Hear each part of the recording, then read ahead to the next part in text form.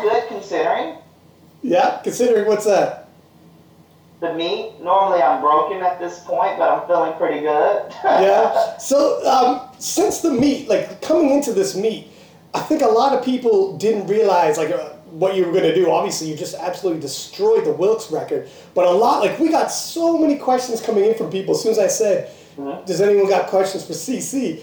And I think it's because, in this day and age with social media, everyone knows so much about everybody else, right? Like there's very little that's not already said and already known, especially with some people with 100,000 followers, etc.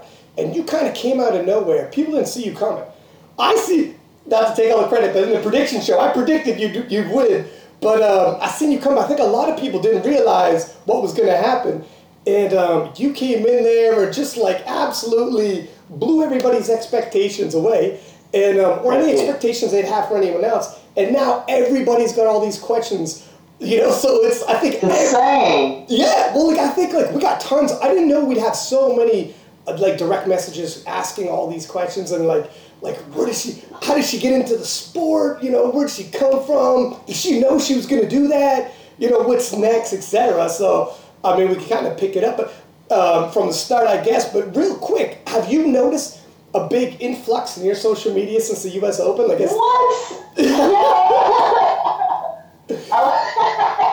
I remember being at the meet, and I remember going to the bathroom, and I forget why I normally have my phone in airplane mode on meet day. Yeah.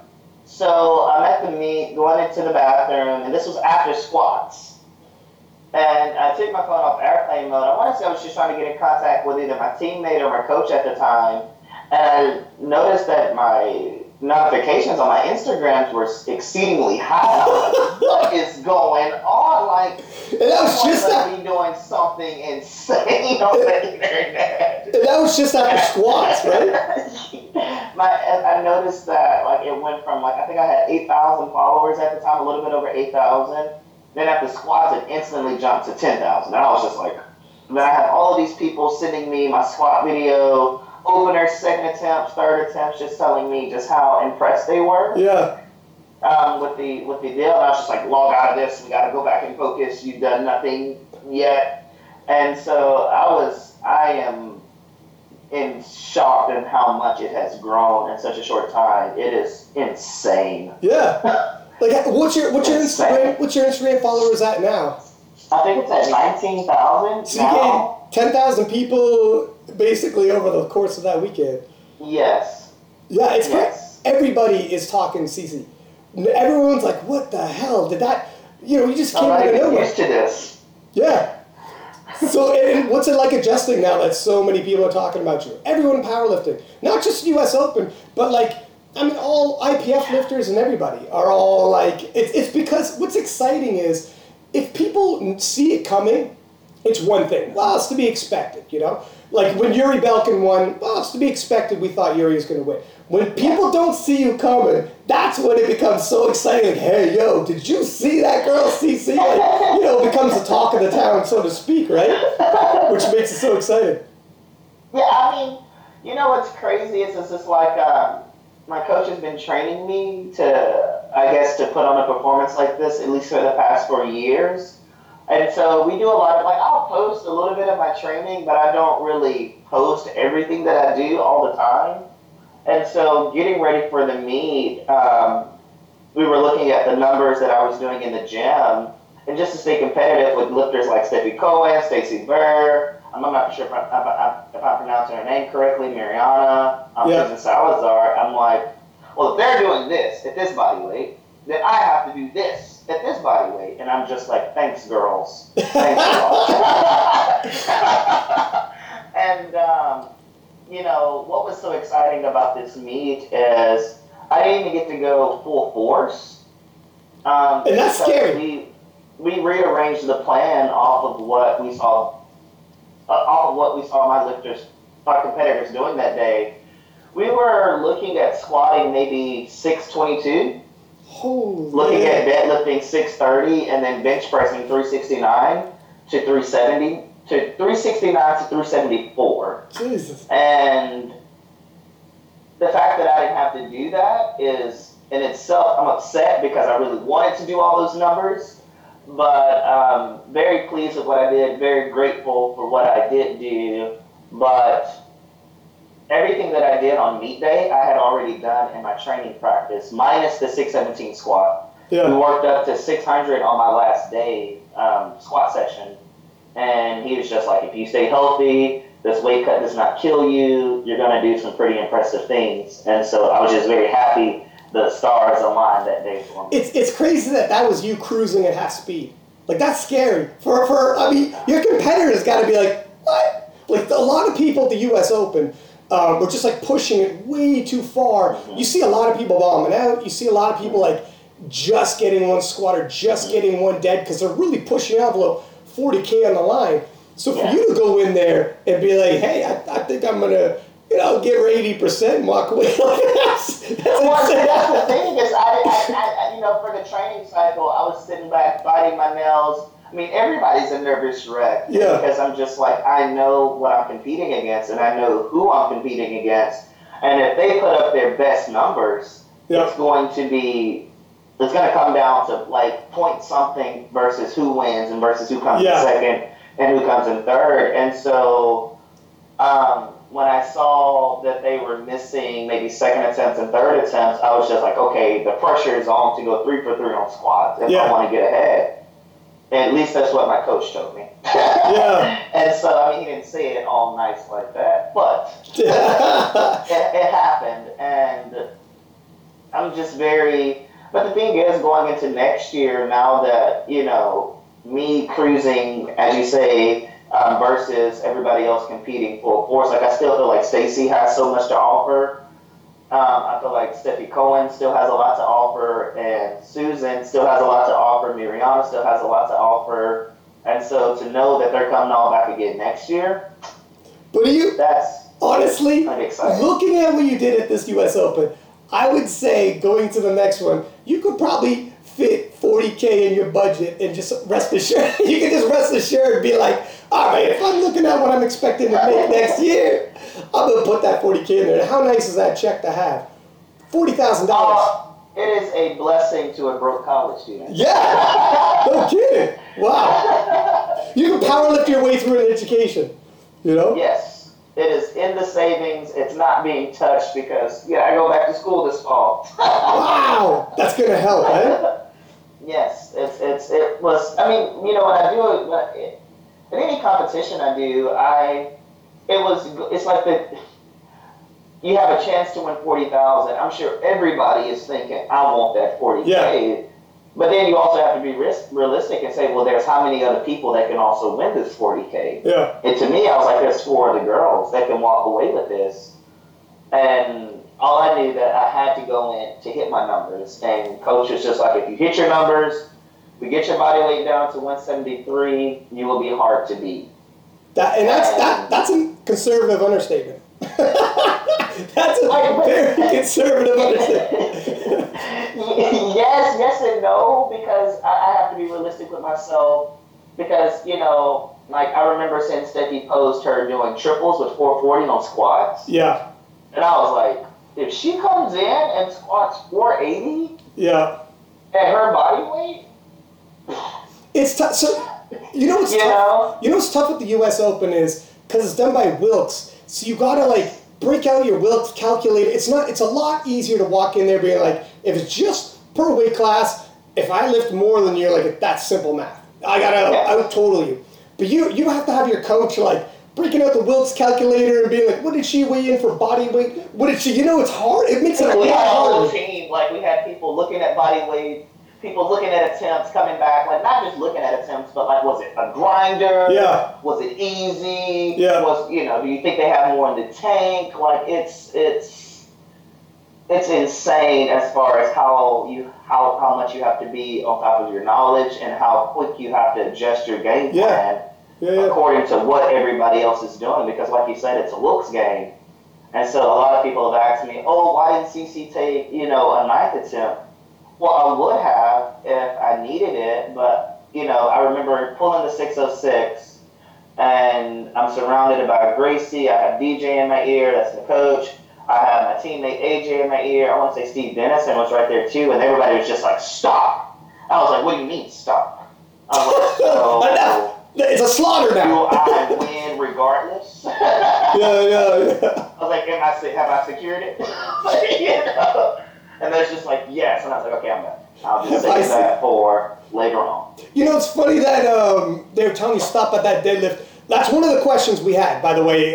We had a lot of people asking, like, why did she do a third deadlift? And I guess there goes the answer. But it's almost like more intriguing now that we don't know your limits. Like, it's almost like makes it more people talking. It left more people, because you know the biggest, they say is always leaving wanting more. The fact that you stopped with room, like, I think I'm just going to peace out with that, and you slaughtered the Wilks record, makes people be like, what the hell? Like, if you would have pushed and they saw you fail at a certain lift, all right, it would have been like, we see where her cap is, she can still expand from there.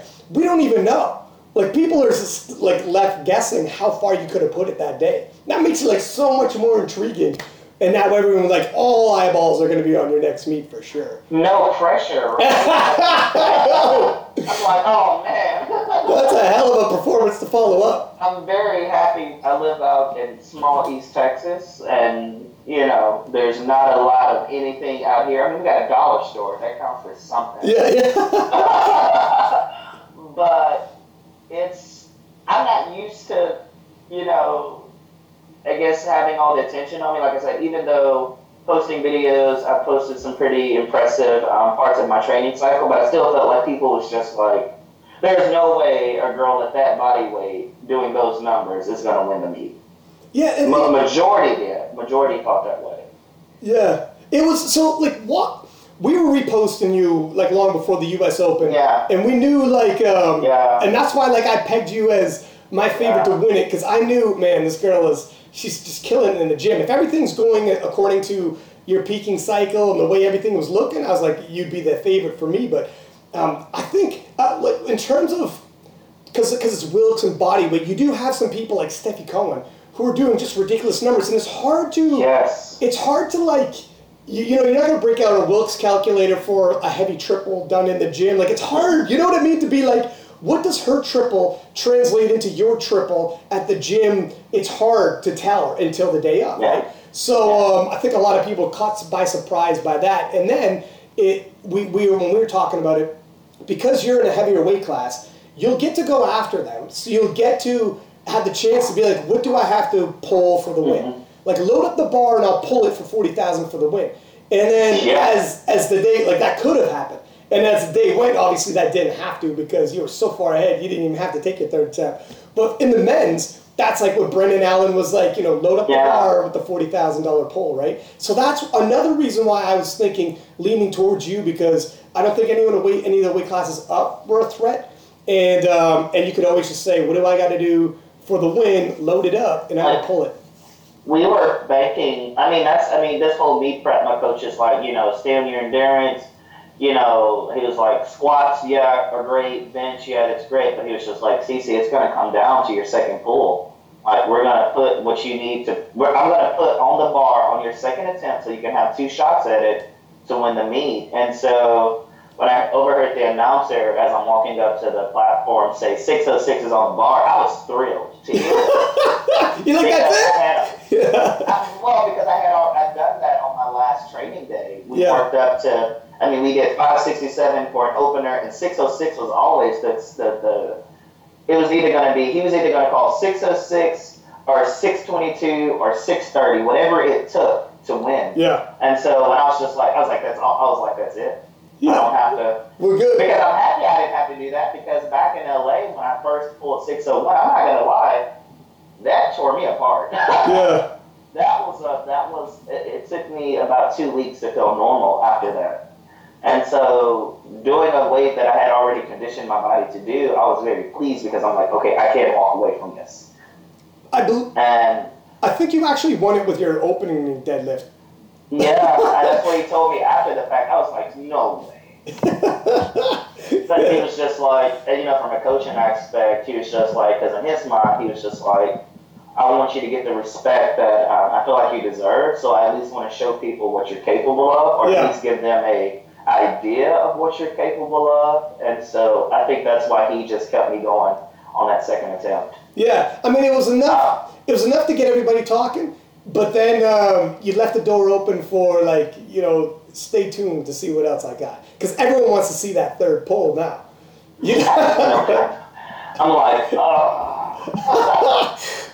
I have 2 competitions left this year. I compete in about 2 weeks in Houston at their Fit Expo, and then I do the tribute meet this August. And so this August will be where you'll get a chance to see what I have in the tank, because it's my last meet of the year.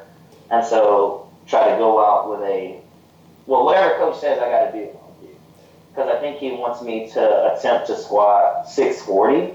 Woo-wee. Wow. No pressure at all. Yeah, wow. I don't have to work harder. Did you say you were competing in 2 weeks? Yeah, I'm going to go, I'll be a raw lifter then. I'll try to, the goal there is to just get back my squat record that was broken. So we'll try to go there and set it up a little bit higher. But like I said, I'm a broke college student, so any chance I have to compete to pick up money, I'm gonna go. Yeah. Try. So how do you think you're gonna feel, like, your body wise? 2 weeks, that's a really quick turnaround. I guess it helps. I feel great. I think that's what's blowing my mind is I'm not hurting. It's like, with the way my coach trains me, like I do, like for instance, my last heavy squat day, I did 600 for a predicted second. But then I also walked out 700 pounds for a heavy hold. Yeah. So he was preparing my body to do insane amount of weight to beat, lifters at a lighter body weight. And the fact that we didn't even get a chance to tap into any of that, it bothers me because I'm like, oh, now I got to go back to this training. Yeah. Back in the grind, right? Like, I can't use the excuse to where I left that all on the platform. Yeah. I have nothing left to give, and so no pressure at all. So how much money would the tribute in the next competition be? How much is on the table, do you know? Well, I think at the Houston meet, I think they're giving out $2,000. I think the cash prize differs whether you're raw or classic raw. Okay. But I think they're giving out $2,500 to the classic raw lifters, $2,000 to the raw lifters. The tribute meet, I'm not for sure if they've set a correct cash prize, so I don't want to jump the gun. But I think they're looking at trying to give out $30,000 to the overall best winners, whether that's raw or classic raw. I could be wrong on the cash prize, but it all depends on what they raise. So I don't want to, don't quote me on that. You were going to be pulling in like $70K as a power lifter. This is insane. Like you it's not guaranteed. You never know what happens on meet day. This is true. But it would be nice. It would be nice. It would be staying humble because you never know what happens on meet day. You never know what athlete is going to break out next. Yeah. But it would be nice. Yeah. And that's never more true than in powerlifting in terms of like people come out of nowhere. The thing with powerlifting, so in most sports, if it's like football, basketball, whatever, you come up through the juniors, the minor ranks, you get pulled into bigs, but people see you. People see you coming up through the juniors and whatever. Powerlifting, you could have somebody crushing weights in their basement for 10 years and then just be like, hey, I think I'm going to do a meet, and come out of nowhere and surprise people. I think that's why people feel like I've come out of nowhere, because even in our training, we're very, it's like I think it's just because of the way I train. Like, I think that's what's crazy is for the small few that were watching me or that did follow me, they saw the progression, they saw the constant progress that was being made, and they knew that, one day, if she gets it all together, and the stars align just right for her, then something like this can happen, whether it's at the U.S. Open or just at a meet that I'm doing. But for the mass, like you said, it's all about how many people you have following you. They had no idea of who I was, or the fact that I've been lifting since I was 13. So I think a lot of people think that I just snapped my fingers and became this lifter, and Quite the opposite, actually. Let's talk about that. Let's do it because you know what you did for a lot of people come out of nowhere. We've been reposting you, but I still don't know. Like I don't know your story or anything. So how did you get into powerlifting? And do you have siblings that are also like genetically gifted like you? No, well, see, the siblings, I do have siblings, but no, none of them are, I don't think they'll get into the sport of powerlifting the way I have, or, I don't know, maybe they will. I guess it just only time will tell. Actually, I started powerlifting at the age of 13. Well, I guess I'm 13 going on 14 then, but I started because I was sexually molested at the age of 13 by my stepfather, and I wanted to feel strong. And so I started lifting because I genuinely just wanted to feel strong so that no man or anyone could like ever overpower me again. Yeah, mission and so accomplished. it started from there. And just being in just a tough upbringing as far as just the way I was brought up, it was just like lifting weights in a way saved my life because it gave me a true place to put all my anger, frustrations, insecurities, whatever I was going through at the time. I've always been able to put it into lifting. And so to see it turn into something beautiful 10 years later makes me very proud. That's a hell of a story right there. Holy smokes. So is your stepdad now, is he like in jailed or? Yeah, he's in jail, but I think either he's released now or I really don't keep up with it, but he did go to jail. That did happen. And was it just with yourself? Like because you have siblings as well? Yes, at the time, I'm the oldest of all of my siblings. Like my siblings, I have a little sister that's 5, so she was not born at the time. And then my other siblings are like half stepsister, stepbrother, although I consider them, full whatever. So they didn't live with me. So growing up, I was the only child. Gotcha. Growing up. And that was a spark. It just created that push, that anger. Drive. Yeah. And then on the flip side, so obviously, like you achieved your goal. Nobody's going to be able to overpower. Like you're one of the strongest human beings walking the earth right now. And then you're also like, it's turned you into like this athlete. You're literally amongst the 1%ers in the world for what you do. Like I can't picture, like we've never seen an athlete like this before. So it's crazy to think that, from a negative comes a positive like this. And now, is it a positive for you now? Like, is there any negative connotations towards powerlifting because of that? Or do you train, would you train almost angry or whatever? No, is that gone now and now it's a positive? Honestly, it's been like it's been one of the hardest things for me to overcome because, like I said, after that event happened, like my family treated me like I was the black sheep.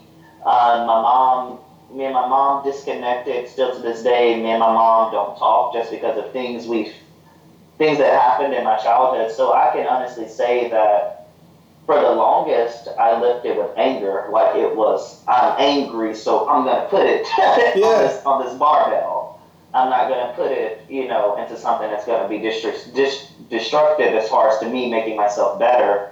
But I can't hold it in either. But I can say that this is probably the first year since I've been dealing with it that I can honestly say I've overcome it in terms of it doesn't make me sad. I can actually talk about it without crying. I can actually talk about it without constantly beating myself up, in terms of I couldn't stand up for myself then. Yeah. And so now I talk about it now because I realize that it's important for me to tell certain aspects about my life because I genuinely want to help as many people I can overcome anything that they're facing, anything that they've went through. Because let's face it, a lot of powerlifters aren't powerlifting because, they have this perfect cookie cutter life. A lot of people are powerlifting because they're angry. You don't do insane. I don't put 600 pounds on my back because I like taking jogs through the park, Yeah. I mean, afterwards, after I've accomplished the goal, I can do some jogging. Not really, 'cause I'm not gonna run, but I can be happy. But a lot of people have joined this sport because of pain that they're holding in and harboring, and they need a safe way to release it. And so, what better way than to put it into the urn? Yeah, I mean, it's wow, this is incredible. So I think now your story, when people get to hear your story, it's incredibly inspirational. I mean, just to like overcome everything you've overcome, and just hearing this as well. So, if you and your mother had a disconnect, and you had that situation with your stepfather, how old are you right now? I'm 23. So you're super young. You're still super young too. Yeah. You're so composed and mature considering. So who really was your parental figures then? My grandparents. Growing up, it was my grandmother and my grandfather. If you were to grandfather, he's going on 85, and right now dementia is taking him down, which is pretty sad. But if you would have got a chance to see him growing up, you would see where I get my strength from. My papa is a farmer, big into cows. Agriculture was his way of making money for the family. So growing up, I had to get out there in the hay fields, do some, like I said, I live out in East Texas. It's pretty much, no, we do not ride horses to school, but farming is still pretty popular in this area. And, it was just I think for me, because it was a pretty dark time, although I had my grandparents around me, it's just so much to take in at such a young age that you don't know how to deal with it. Yeah. And so for me, like I said, a lot of people face adversity and they either overcome it or it beats them up and they get defeated by it. Just like me in the sport, like I remember I started off with, I would genuinely say I love being a part of USPA because it's made me a better lifter. I bombed at the 2015 USPA Nationals in Vegas. I did. I went there, I was a 198 lifter at the time, and I went there ready to squat 6. Wasn't ready to pull 6, but I was ready to squat 6. I was ready to pull about 580 at the time, and ready to bench about 330 at the time, all at around 198. But the day just did not go my way. I got called on depth. I got called on just not being a sharp lifter. And so that too has helped make me into the lifter that I am today, because I was just like, like I said, I see so many people, the day doesn't go their way, so they run to social media, they want to blame somebody, they want to talk down on somebody, asking back to just looking within and saying, okay, maybe I didn't have it all together. Yeah. Maybe I was being too inconsistent in my training. Maybe I can sharpen up, Sharpen your sword a little. You could have easily gone another way with your life, given the situation. Like the fact that you've found powerlifting, do you think to a degree, like if you didn't have powerlifting in your life, things could have easily gone a different direction? It was, like I said, at 13, it's one of those things to where had I had, at that time, I remember thinking about suicide. I remember just being in a black hole. I don't even know if that makes sense, or it's just like, just severe depression, and then I started finding joy in lifting. It was just being able to do something and feel empowered by doing it. To where I'm not getting paid to do this, no one knows I'm doing it, but it makes me happy and it gives me a purpose. Because I feel like a lot of times people need a purpose, especially when they're going through a lot, just something else to focus on. Yeah. And it genuinely helped me because I became a better student at the time. I pushed myself to make better grades. I pushed myself to get in as many activities as I could just to genuinely become a better person and to further my career. Joined the military, went to college. It's incredible you did all this without with all that going on.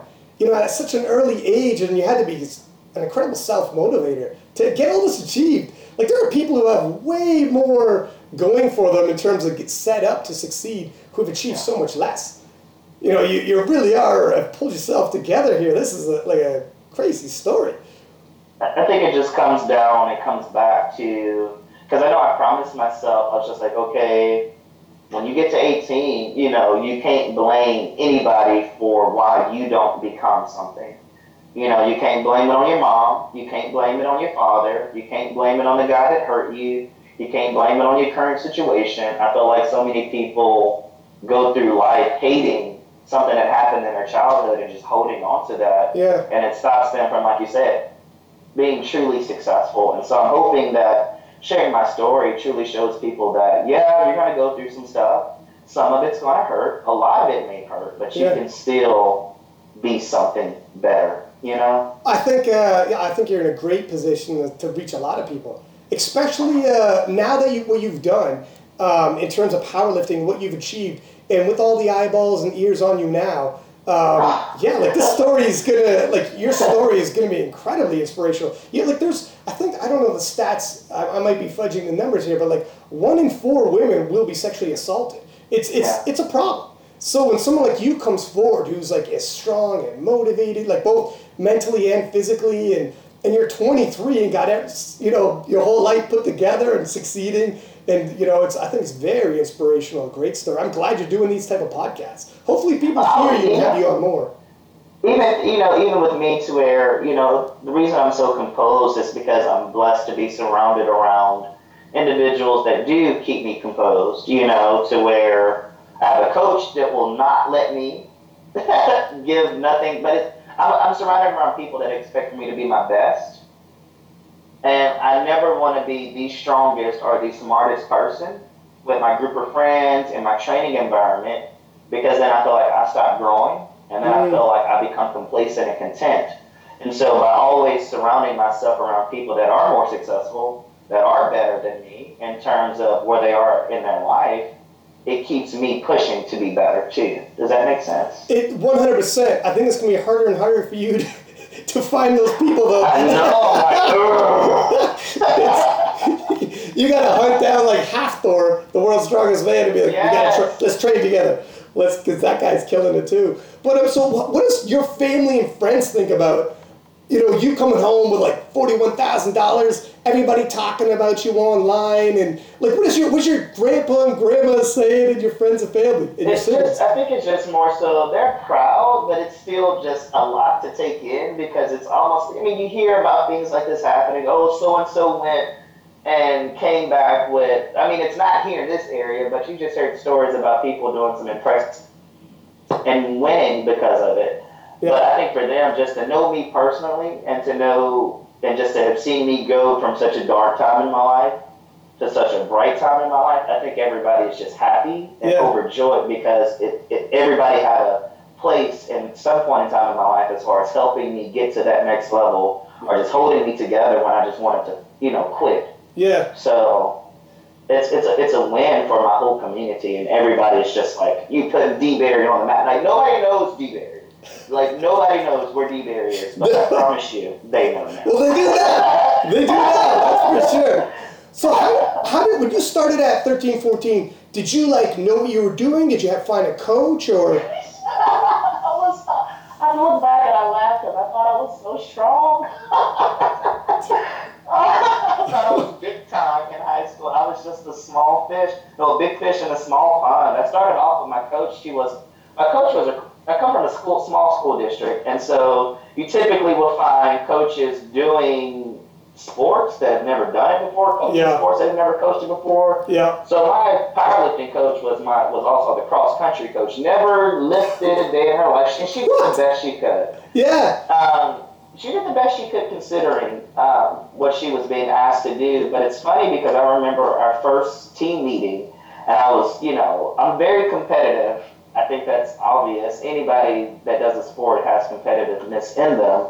And I remember telling her, I was just like, I'm going to be your strongest girl. And she was like, we'll see about that. And I'm just like, So 10 years later, she's just like, okay, you did it. Well, the funny thing is, so she's a cross-country coach, and probably they were like, look, we need somebody to train, these kids, be a coach for powerlifting. She's like, I don't know much about powerlifting. We need someone to do it. God bless you, she stepped up. But now if anybody asks her and says, man, you don't know anything about powerlifting, why you coach? She'd be like, yeah, you know who CC is? That's what about I coached her. Because I got out of high school, and I was dealing with just a lot of ignorance, had no idea of what I was doing, but just knew had no idea what I was doing in the gym. I think my best numbers in my senior year, because in high school in Texas, you have to compete. Well, you don't have to, but I competed in single quad. And I think I squatted 365, I deadlifted 405, and I bench pressed 185. Damn. And so when I met my coach, I was just telling him my numbers or whatever, and he was just like, okay. And so he puts me in the gym, and I will never forget my first day of training with him. Very humbling. I was like, I'm gonna have to do what? Squat how low? Yeah. Or how many reps? Really? With what weight? I gotta eat what? So was he just telling you the numbers straight up, or was he giving you like, did he base it on percentage, or was it like RPE, or? No, like it was pretty much just like, he doesn't do RPE, he doesn't do, he just goes off of what he sees, and so for him, it was just like I literally started off with 135 4 years ago. Wow. Okay. Wow. On squats, and then on deadlifts, we started off with 225. On bench, it's embarrassing. We started off with a little bit over 100 pounds, I think 105. Is that just because you wanted to clean up technique? Clean up technique and truly rebuild my muscles, and truly just make sure my joints, tendons, and ligaments were stronger too. And so now when we train, even now to where it's just pretty much going off of what he sees and what I should be able to do, to where I'm trying to, because it's not like Westside, it's not like a conjugate training program. It's nothing like that. It's just more so bodybuilding, volume based, if that makes sense. Yep. So you do a lot of volume then? Like, how many days a week do you squat, and what's the usual rep ranges for you? Well, if this is the beginning of my next training cycle, I squat once a week. I deadlift once a week, and I bench twice out the week, and then cardio in between. But a normal squat day for me is like, I don't even know if people saw, I posted some of my training videos, like for instance, one day getting ready for the open on the program, it was work up to 4:30 for 3 sets of 8. And then I do heavy walkouts, and then I do either Paul squats above parallel or Paul squats below parallel, and then I do reverse band work, and then I turn around and still have to do tons of accessories, bodybuilding accessories, all in the same day. Wow. So how long is this? So you have one squat day, but it's a killer squat day. Yes. Like how long do you think you'd be in the gym squatting then? Honestly, that's the blessing about having a private training facility, and it's pretty much maybe 4 hours I spend in the gym. Holy 2 hours to do the fulls, and that's regardless on whether it's squat, bench, and deadlift, because each day is so demanding. Wow. We take the time to truly build you up, as far as we look at each movement and we go, what accessories do I need to do? It's a science. We look at it from a scientific approach. Yeah. Like, what do I need to do to make sure that my body can sustain X amount of weight? Mm-hmm. And we add it all in, and we go from there. And so your coach, is he pretty much with you every single time you train? Yes. Okay, so that's going to be the easiest. He's got his no online coaching, distance type deal. Would you say that's probably the best way to do it? Have it in person? I like to have it in person, but at this point, I'm a lifter to where, because there's been some days to where, he had to go to meets to help other lifters, or he had to just go out to help other lifters train in person that couldn't make it to him in person. And so even for me as a coach, I go either or. I think it just depends on the person and what their schedule's looking like. Of course, in training person is the best to go. Yeah. But online coaching can be done, and it can be done correctly. But even for me, to where even with my online coaching, I don't try to overload myself with the mass of people, so that I can help everybody that I can individually, because it's so time consuming. There's so much that goes into each training session that I can't take on 40, 50, 60 people and expect to give them all the same attention. How do people get a hold of you for online coaching, by the way? Just online coaching is just more so just contact me through my social media, because I don't put my personal number out there just to keep the unnecessary trolls away. Probably a good idea. Problems. And so it would be contact me through social media, and then we'll go from there as far as talking about what they want to do, whether that's meet preps, whether that's just you wanting general fitness, whatever it may be. I can, not just me, but also my current coach, we both, but our training styles is completely different. just more so you can contact me through social media. Okay, sounds good. And so when you do these 4-hour days, do you bench as well for, like, is your bench day also, so if I get this straight, is that 5 days a week then? As far as training, so like for instance, like I'll squat on a Sunday, then the next day it's my off day, kind of like cardio day that we all dread, and then the next day will be, okay, let's work on bench. We try to do it in the order I compete in. That's just us. We try to do our programming and training off the order it's going to go on meet day, and then that's Wednesday I bench, Thursday is shoulders and cardio day, and then Friday I deadlift. Oh, okay. And you get the weekends off then? Well, Saturday is like, well, that's that extra bench day that comes in. Saturday, I train wide grip bench. Ah, okay. And then Sunday, well, not Sunday, Saturday, Friday is, I said that backwards. Sunday squats, Tuesdays off, no. Am I skipping Monday? Sundays, I'm skipping something. Sunday squats, Mondays cardio, Tuesdays bench, Wednesdays shoulders, Thursdays deads, Fridays wide grip bench, Saturdays off, and then do it again. Ah, got you. And do you think, does that help a lot with switching up to a wide grip bench? Do you think? Yes. Yes, I feel like training, doing any type of accessory movement, using any type of specialty bars other than what you're used to is going to help aid you and just your normal way of benching. So yes, it's made a big difference in my bench.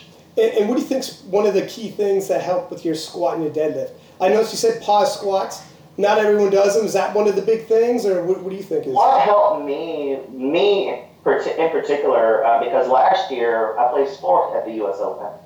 I went 7 of 9 last year at the U.S. Open, and a lot of it was because my third attempt last year was 578. I opened with 570 this year, or 571, something like that. And the difference this year versus last year is we've taken the time to fix my deficiencies. I had a problem with keeping my glutes tight throughout the entire motion just because I'm truly just trying to use rebound in the wraps because I've always trained in wraps. I've never trained raw. And so from about May all the way up until about February, I stayed out of my wraps and we trained raw. And so that's a long time. To not be but there was no point because I was not competing in wraps. But we focused on doing movements like reverse bands, and that was by far one of the most beneficial things we've added into my squats because it's forced me to learn how to stay tight throughout the entire motion. How to keep my glutes tight, keep my back tight, keep my core tight. Truly learning how to squat properly because if you don't, it's going to be a bad day. It's just the band just put that constant pressure on you pulling down? Yes. Or well, for us, we do it the opposite way. I think most people do it to where it's pulling you. So do you have it so it's overloading more weight and it's helping pull up? No, we do it in a way to where you're fighting against the tension. Yeah, gotcha, yeah. That's how I pictured it. And it's that constant tension that forces you to stay tight. Yes, because if you get loose at all, that's not a fun day. Trust me, I know. Yeah. And I think too, the bands too, don't they have like a natural plane of motion as well? So if you start getting out of that plane of motion, it gets harder in terms of bar path because they're straight up. So when you lean back, you feel it, so you want to almost stay on the proper bar path, which also probably helps too. Yeah, I don't do a lot of band work, but I think I might have to hear this. What about a deadlift? Is there something in particular that has helped you deadlift that you think people should think about? Just with deadlifts, I say deadlifts are individual because for me, my problem on deadlift has always been speed off the floor and lockout power. And so that's why you saw a majority of my videos all the way up into the open being deficits and rack pulls. Ah, okay. I did not pull from the floor at all until it was time. Holy and for me, that was tough. Coach was like, I need you to do 501 for 10 off deficits. And I'm like, you need me to do what? That's good. You do a lot of volume, I noticed, like a lot of volume. So some people, like everyone's different, right, in terms of how the nervous system conditions. Some people, they do a lot of volume, they feel like they get fatigued and they don't get a lot stronger. Other people, you throw volume at them, and their single lifts go way up. Yes. I mean, it's all in terms of, to where like you said, everyone's training is different, but when we do volume, it's always moderately light. I know the weight seems insane, but it's what I'm considering moderately light, but it's always in a way to where it's just like building my endurance up. Mm-hmm. And then, because basically he tries to keep me, and me with my athletes too, I try to keep my athletes healthy and fresh as long as possible, because let's face it, heavy weight tears you down. Yeah. And so, like, I didn't feel heavy weight getting ready for the U.S. Open until about 4 weeks out. 4 to 5 weeks out is when I truly started feeling about 90% of what my one rep predicted max was. And is that just so that you don't peak too early, your nervous system's primed? Peak too early, I'm not too sore, I'm not too beat up. Because you go into meet prep expecting to walk out or leave in a wheelchair. At least that's my mentality. Yeah. Because I'm going for max effort, and I'm just like, techniques breaks down. I prepare for the worst. And so we don't touch anything that's going to truly tear me down until, getting into maybe my last building day, my openers and second attempts, and then that's it. Try to keep my CNS from being too taxed and being too overworked. We're at the 45-minute mark. I gotta hit some of these fan questions here. Okay. I don't want to skip this. Some of these are pretty good too. One sec here. I don't want to make them upset. You got a growing legions here too. I mean, so let's see. Off the top. Well, first off, here's an easy one. Are you planning on doing any international meets in the near future? Or are you going to stay in the U.S.? That's up for, I've always said that I wanted to do international meets, but it's just a matter of getting an invite to go over to do international meets. And it'd be crazy not to.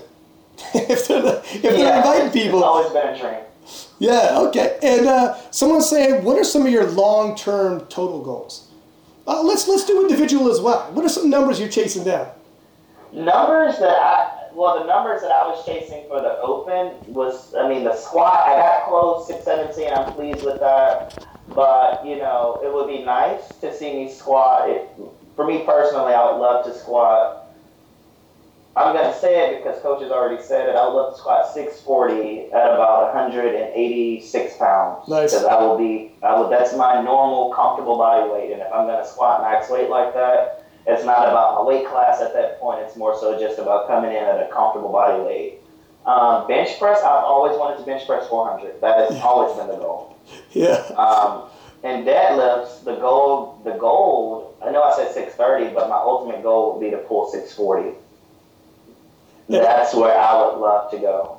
And in terms of a timeline, do you think, how soon? Because you're 23. Do you see yourself sticking in the sport till 10 years for you? You're still only 33. You'd still be in your prime. It's crazy that you're in this. Realistically, I think it just comes back to, because I know my body, like I'm going to compete in August, and so I know my body's going to need rest because I can't run my body at 100%, majority of the time and expect not to break down too soon. So I'll see myself taking a break when I reach my goals, and then who knows from there, because I know I got to be realistic. I'm going to become a school teacher soon, and so I know at some point I'm going to have to shift focus.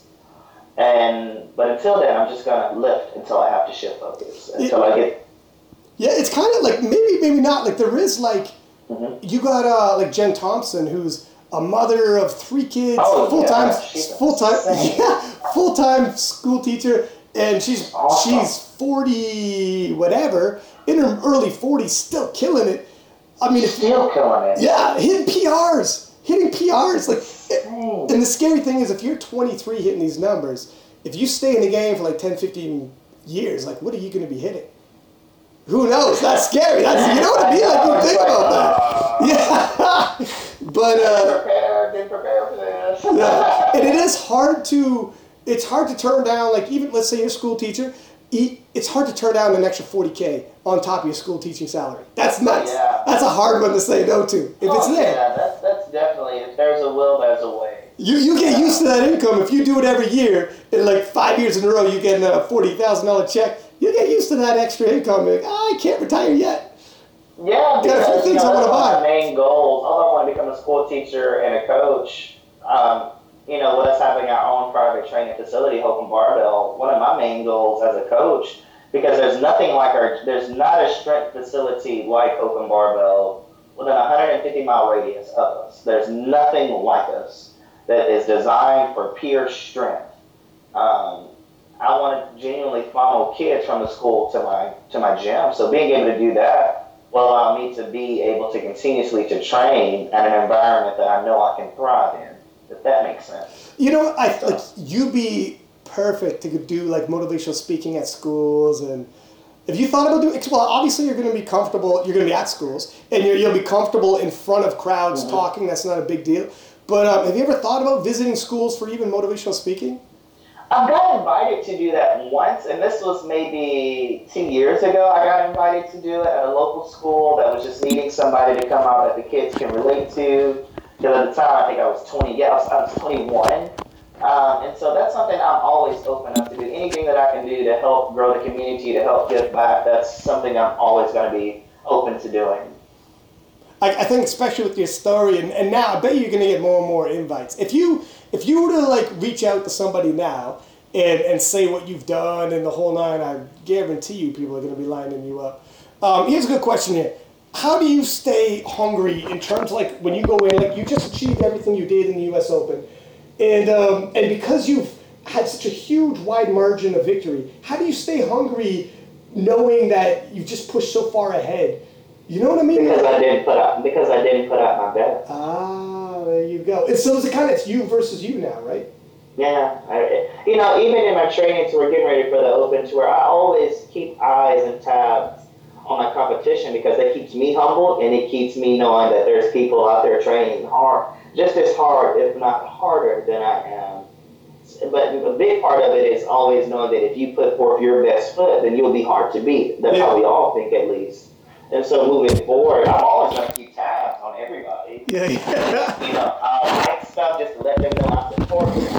Watch, I do. You like it? You like the videos to support it, but also let them know you watch it.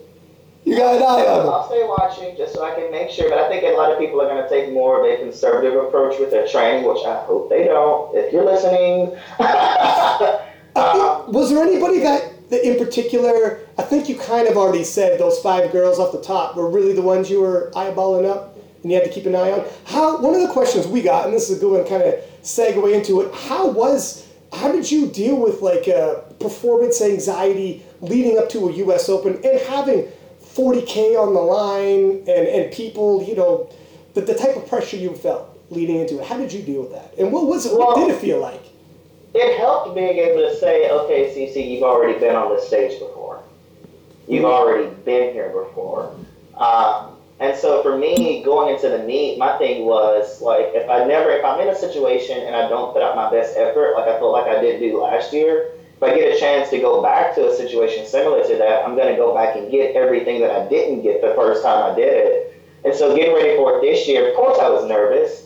Every competitor there was nervous, but it was more so just being able to harness the fact that you got to let these nerves. You'll see me doing like a lot of breathing. It almost looks like it looks stupid the way I breathe, but it's very calming too.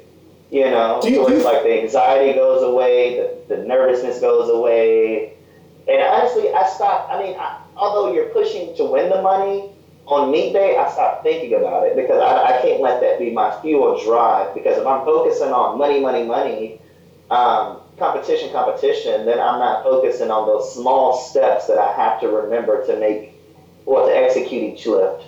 Do you, when you're lifting, do you hype yourself up right before a lift?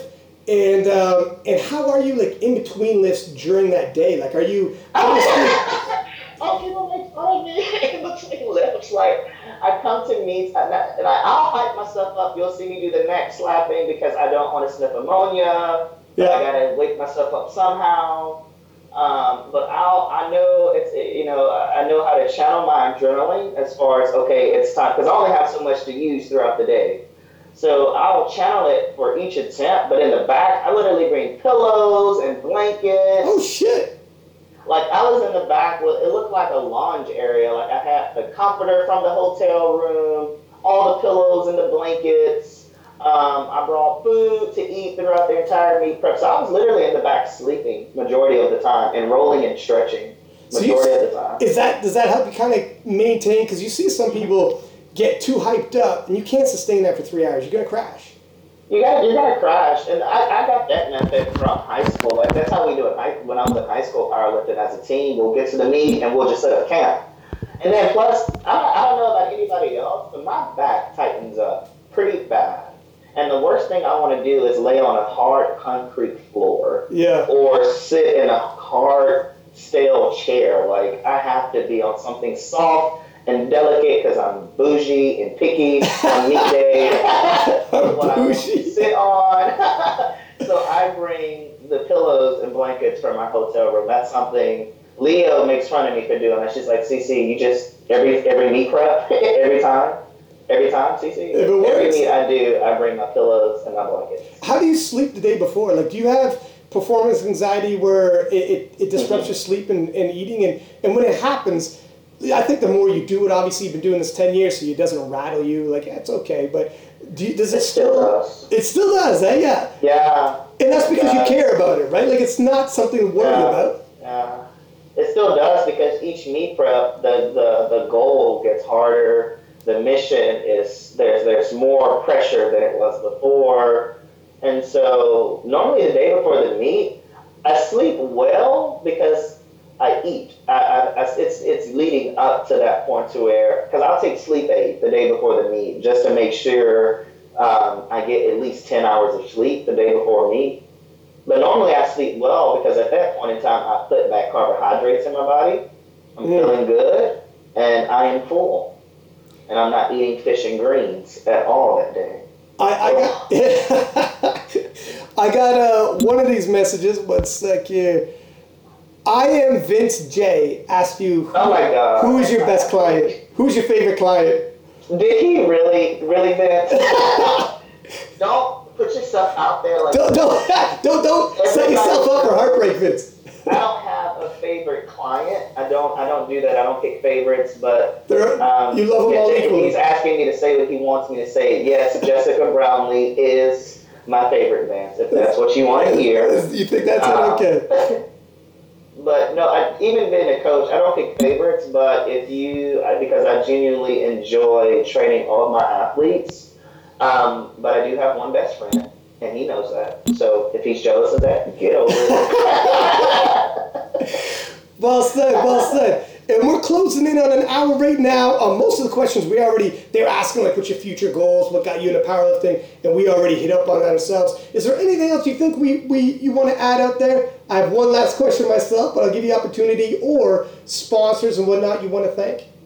Yeah, I'll take this time to thank my sponsors because I feel like a lot of people don't genuinely realize what all goes into a meet prep as far as the amount of people that help you along in your meet prep. So it's very selfish of me to pretend or to even portray that I've done this by myself. Thank you to Anderson Powerlifting for everything that you do for me and making sure that I'm always prepared during my meet preps and during meet day.